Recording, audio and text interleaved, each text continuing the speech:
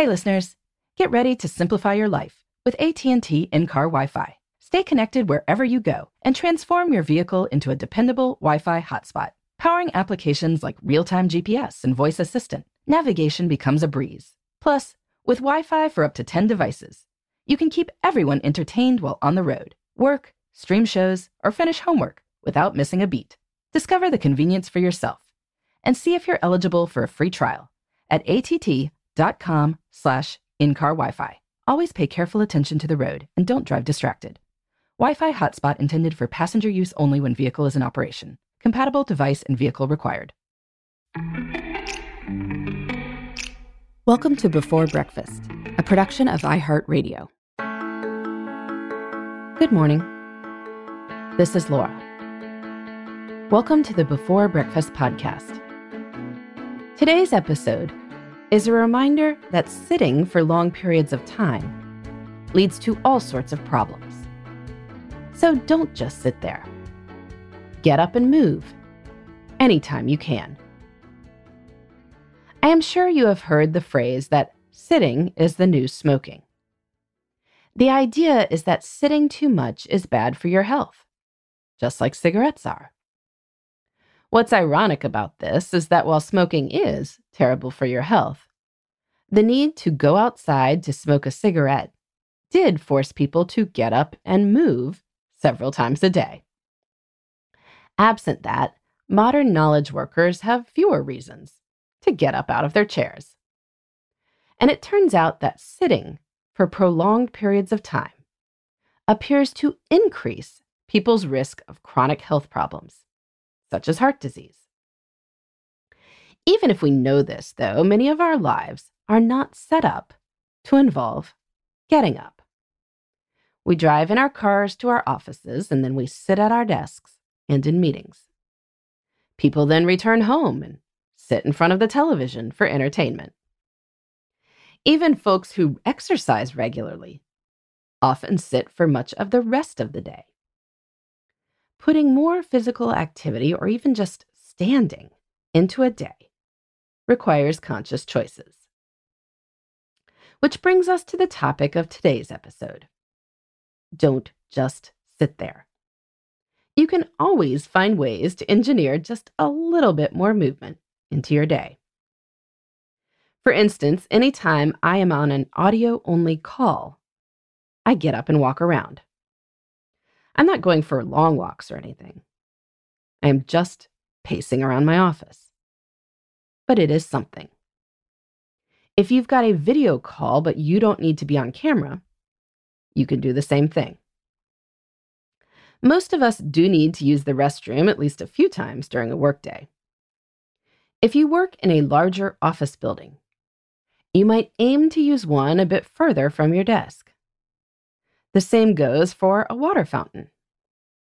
While I like the idea of those giant insulated tumblers for efficiency's sake, a smaller water bottle has the virtue that you will need to fill it more often. And that is not a bad thing. You can also just stand up. You really don't need a reason to do that. But if you want a reason, I'm sure you can think of plenty. Walk to the window down the hallway to check the weather. Go retrieve something from your car. Get another pen from the office supply closet. You might keep a log and make a hash mark every time you stand up and move around for at least a few seconds. The goal is to do so every 30 minutes or so, though once an hour might be more realistic for people with lots of meetings. Even if you've got back-to-back Zoom meetings, take 30 seconds while you are finding the next link to stand up, walk around your desk chair, and then get back into your chair. As for leisure time sitting, the same concept applies. If you are watching TV, you can get up and stretch between shows. But it might also be a good idea to switch up your leisure time, so prolonged sitting isn't as much of an option. Join that bowling league, or go outside with your family after dinner. Is it as good as taking long walks multiple times per day, or hunting mastodons or tending a farm as our ancestors did? Probably not. but the goal is really to limit the consecutive minutes spent sitting.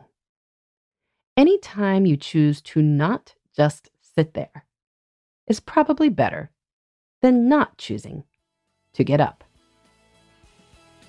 In the meantime, this is Laura. Thanks for listening. And here's to making the most of our time.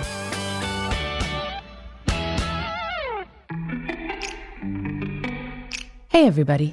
I'd love to hear from you. You can send me your tips, your questions, or anything else. Just connect with me on Twitter, Facebook, and Instagram at Before Breakfast Pod. That's BE4, then breakfast, POD. You can also shoot me an email at beforebreakfastpodcast@iheartmedia.com. That Before Breakfast is spelled out with all the letters. Thanks so much. I look forward to staying in touch.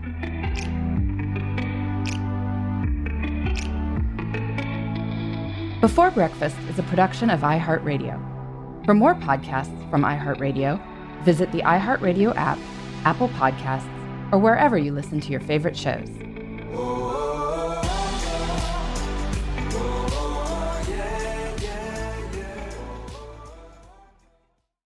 Hey listeners, I know you love mornings. And with nearly 300 beaches in Puerto Rico, each one is a reason to wake up early and catch a picture-perfect sunrise.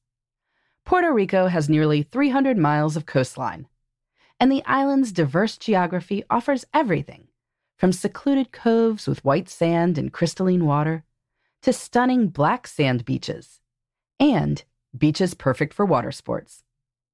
No passport required for U.S. citizens and permanent residents.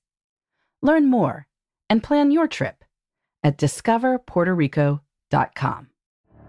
The Elevation with Stephen Furtick podcast was created with you in mind. This is a podcast for those feeling discouraged or needing guidance from God. Together in this podcast, we'll dive deep into Scripture, uncover the powerful truths that will help you rise above your limitations and embrace your full potential. We're here to equip you with the tools you need to conquer life's challenges. Listen to Elevation with Stephen Furtick every Sunday and Friday on the iHeartRadio app, Apple Podcasts, or wherever you get your podcasts.